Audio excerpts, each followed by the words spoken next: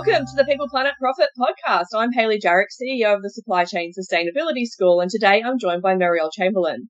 Meriel is the founder of Full Circle Fibres and has joined me today to talk about circular textiles. Welcome, Meriel. Hi, Hayley, and thanks so much for having me. It's lovely to be here today. Excellent. Okay, so small topic that we're going to get going on, which shouldn't take us too long to knock this one over, but, what is it really going to take to go zero waste, zero harm in textiles? Oh, goodness. And we've got to do this in 15 minutes? Yeah, sure. Really, I think we have to begin with the end in mind. And actually, we can take something that's really complex and apply some really simple thinking. And the main thing is this. If we are going to use something, it's not just do we know where it's from, it's do we know where it can safely go at end of life, or anything that falls off it is during its life, all of it. So it's just quite simply that, we need to just take responsibility for not just the beginning and where it's from, but the end and where it's going. And is there a totally safe place for it to go back to the earth, essentially? Easy. So just easy.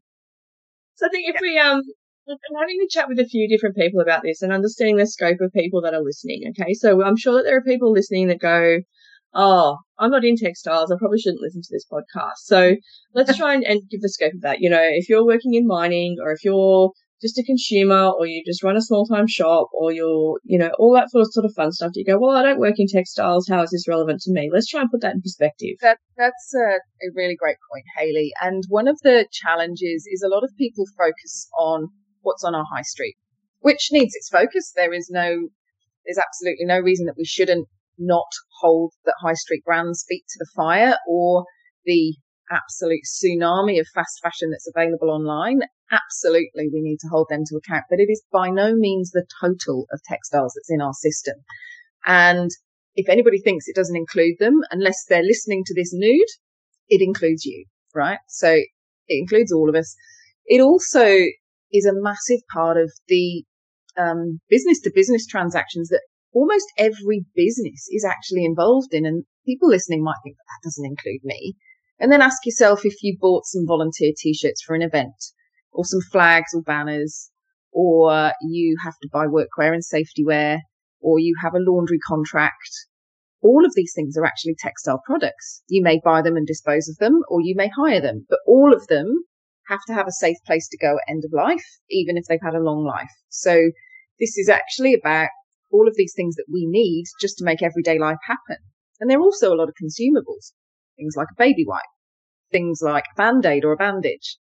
All of these things are actually part of the textile industry. So it's kind of everywhere and nowhere. So we forget about it, but it's because it's everywhere. Yeah, let's not get started on baby wipes not being paper and compostable in there. Yeah. It's like, hey, guess what? But yeah, that's a whole other podcast on its own. But so then let's go down let's thinking about when we're buying things and that the end's in mind. What are the problems that causes when we don't? Because I think a lot of people just go, "Oh, but I don't get to choose where my uniform comes from. I have to just go and buy it from the shop." Or, "Oh, it's not my fault. They make me buy the safety vests and we just had to go down and get them out of the vending machine at the thing because we forgot to bring them." All these things that I know that people have heard about and just go, "It's not my problem. Like, someone else does procurement in my work. What can I possibly do?" And I think we've come to this point where, because so many textile products have become so cheap and so universally available, or, a lot of the people involved in buying something to do with a textile, especially if it's PPE or something like that, and especially at the cheaper end, they're buying it like they buy A4 paper. They're just calling up somewhere that's the warehouse full of all the stuff they might need, that might be a spill kit, a bucket, boots, shirts, screws, hammers, whatever. It just all comes from the same place, and it's just another thing on a list. And all of those things actually need these questions asked of them. My expertise is in textiles, so that's what we're talking about today. But every single one of those things came from somewhere, was made by someone, and will need to be disposed of at end of life. And therefore, these are these opportunities. But to do it differently takes a bit of planning, and we're all just in time, last minute. We don't want to hold onto any stock for longer than we have to. So we've got all these metrics that force us to try and have the lightest touch on the stuff. own it for the least amount of time because of inventory turns and all the rest of it, which means there is no current reward for trying to do things differently for a supply chain analyst in a business, for example, and they're often in those roles for a very short time. So maybe somebody's looking after a certain category of supplies for 3 months or 6 months until they move on to something more exciting than socks, and there might be, buying mining trucks next, which is a hell of a lot more sexy, So there are just these things that just need to be there that are taken for granted. And because the individual items are often quite cheap, people just don't assume that, well, why does it matter? It doesn't matter, it just goes away. So really, one of the things now, particularly in workwear, that's beginning to happen is some of the better workwear businesses are beginning to offer take back, for example, so that you can actually pay to have the garment taken back at end of life. And at the moment, there's very little recycling onshore in Australia. There is some, but there are some credible organisations that are also managing that to get safely decommissioned offshore. Most of those technologies are more of a down cycle than a recycle, but it is better than just straight to landfill. So that is a start point. But then when we start looking at that and we look at those prices per kilo, we can then start going, well, what would it look like to actually onshore circularity, which is what I work on? And what would it look like to actually create a product that we might desire or need from that waste textile? Then we get to the point that what that garment is made from in the first place massively affects the value we can create at take back. So the most in demand post-consumer textile waste is 100% cotton, because that's the most commercial, highest value chains of, and the commercial technology available to create a fibre that people want again. The highest value, either pre or post-consumer textile feedstock for recycling is 100% cotton. So then you go, well, if we can use a garment to start with that's that, then the value at take-back is going to be more, which means the cost of the take-back program should go down because the people can get more value out of it. Yeah. So then we begin to talk about values in and out rather than just cost at demand. And the other massive, massive thing is longevity, because the real big challenge, whether it's fashion, whether it's workwear, whatever, is speed. And how long are we using things for? So one of the other things that is in many people's scope of choice is, can I be involved in buying things that we can use for a long time? If you're going to make a T-shirt to use for promotional, don't put a date on it. Make it so that you can use it for several events or maybe even over several years.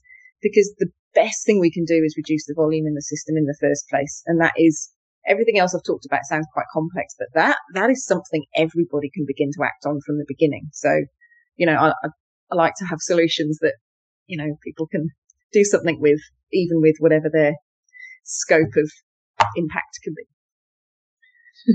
And they're really great tips, because I think that's what people, a lot of people think circularity is recycling end of life. Mm-hmm. And I think that that's the biggest challenge when I talk to people, is explaining that circularity is turning the tap off to start with. Absolutely. It's designing out the waste. It's designing things that don't actually need to consume resources for a long time, or actually saying, do I even need that? So, you might have an allowance to get new uniforms every year, but whether you choose to get them or not is up to you. So you might say, no, my uniform's still good from last year, I'm good, and not just go, well, I'm entitled to it. You only get it because I'm entitled to it and I'm going to wear it just because it's fun, or if you are, you are participating in a volunteer event and things, just ask, why do I need a shirt? Can I wear my shirt from last year? Yeah. Is there a badge that I can put over the date? Asking those sorts of questions to reduce the demand at the start can make a massive impact on later on, because, like most things in Australia, we have this problem where we take the old linear economy of, I'm just going to pick it up out of the ground, make something with it, use it, and then I'm going to throw it out. And then magically, problem disappears. And in Australia, that's usually because we throw it in a container and ship it overseas, right? So China have said no to a lot of our recycling of paper, plastics, all that fun stuff that we think we can usually ship out, mostly because it's really contaminated. We're also not very great at recycling and sorting out our waste streams, so highly contaminated at end of life. Yeah. Textiles, I've even seen this, watching documentaries on, there used to be this amazing trade where people would buy secondhand clothes and then ship them into the African countries, and they would pay top dollar for those recycled clothes. Now it's just a bunch of rubbish that's going over there, and there's these giant stockpiles of waste of just textiles that no one can use sitting in another country, and that's not really solving the problem, is it? Yeah, that is directly correlated to the change of the proportion of fibre content that's synthetic now in the industry. So the global textile industry now uses and dumps 100 million tonnes of textiles every year. Only 1% of the textiles we actually use globally comes from recycled textile. Some of it comes from recycled polyester bottles, but honestly, the best place for bottles to be recycled is back into bottles. Once they go into a textile, they're in a down cycle. Now, of that 100 million tonnes, which 20 years ago was only 50 million tonnes, the proportion that's natural fibre hasn't really changed in 20 years. Like, we're still using around 22 million tonnes of cotton a year. That hasn't changed since I was at uni last millennium. The amount of wool we use is still tiny. It's still in a very luxury category. And there's a few other fibres. So the majority of that growth in textile use has come entirely from polyester. That's oil.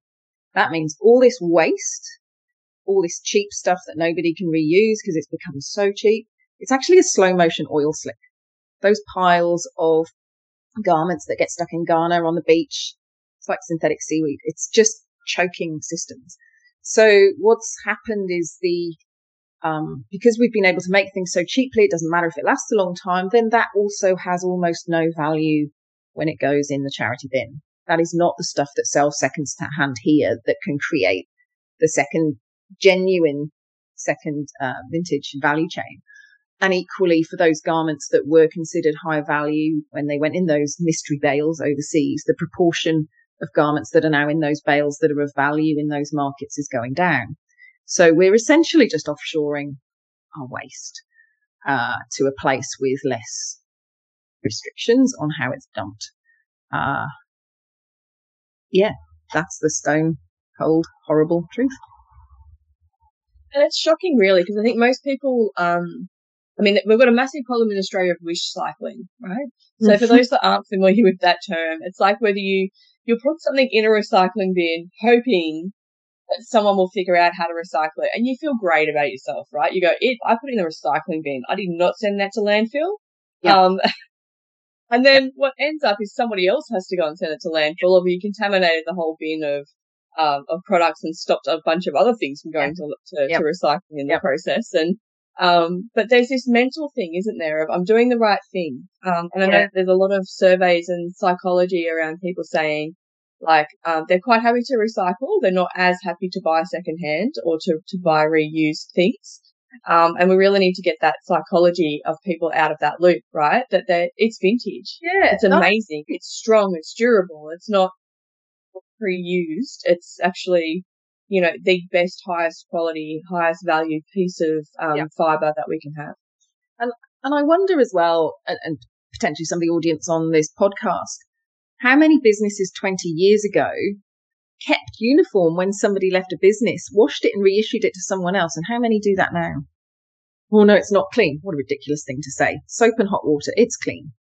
But the value of stuff has become so cheap compared to the value of our time that's become so expensive. So this is what we just don't count stuff. If we managed molecules like we managed money, we'd have the circular economy sorted. Yeah. We're so good at counting. We spend billions of dollars counting money. And yet, if we spent a fraction of that counting and managing the stuff, we'd have it sorted. It's really, really interesting. And yet the funny thing is money actually is man-made, truly. When we really want to. Submarines, well, we found some money. And yet the stuff on our planet actually is finite. And we're managing like it isn't, which is quite spectacular, really. So, the laws of physics are catching up with us. But I think the reuse part is huge, the mindset around reuse. But then sometimes that comes back to, did we invest in a product that's worthy of then having a wash and being reissued to someone? I remember my very first job in a supermarket, and I was definitely issued washed uniform that somebody else has used and gave it back at the end of the 6 months I've been working there as a student. Would that happen now?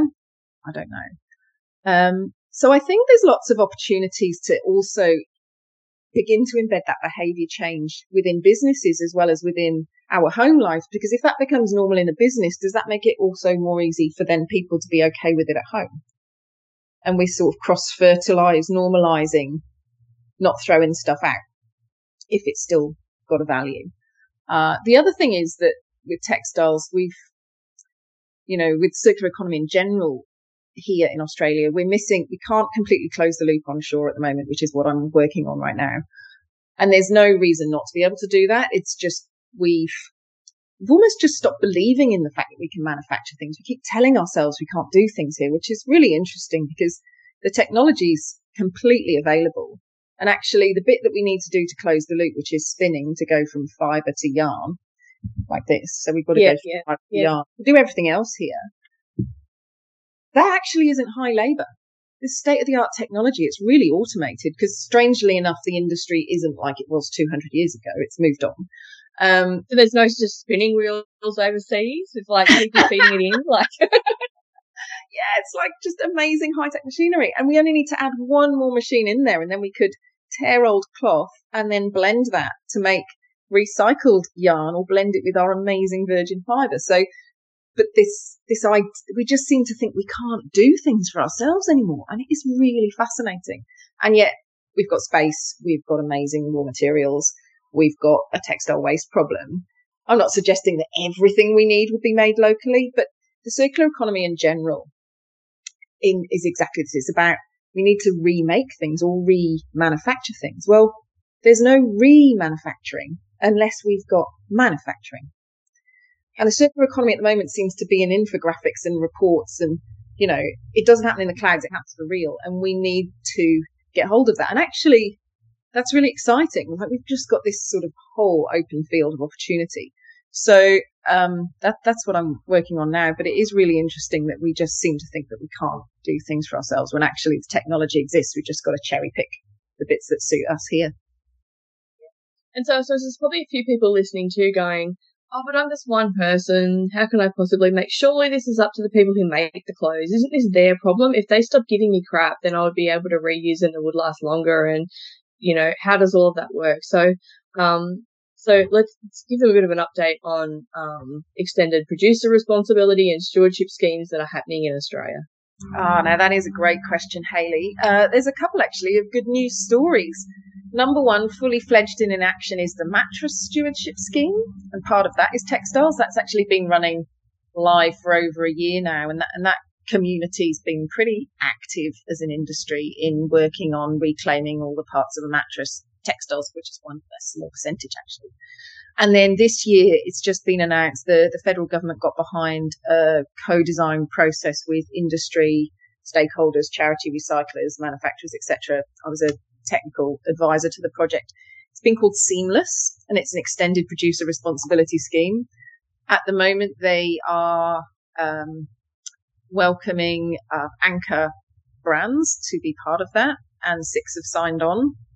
And the process has been, the idea is, and it's a bit like the Container for Change scheme here in Queensland, everybody that's signed on has a fee per unit that goes into a pot of money that helps then fund the sorting and recycling. So the fee has been set at 4 cents per item because it really needs to tackle volume. Sometimes people talk about these things being on value, but it is really, really important that we tackle volume, not value.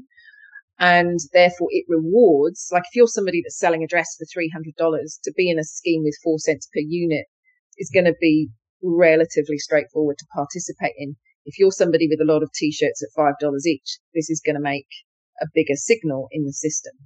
So this is the beginning of setting up a framework to track, what are the volume of units coming in or made here, and by far and away most of them come in, but also then beginning to create a pot of money that can go towards research and developing the infrastructure that we need to either sort so that it can be well recycled offshore, or then also do the recycling here and create different models of income streams for that.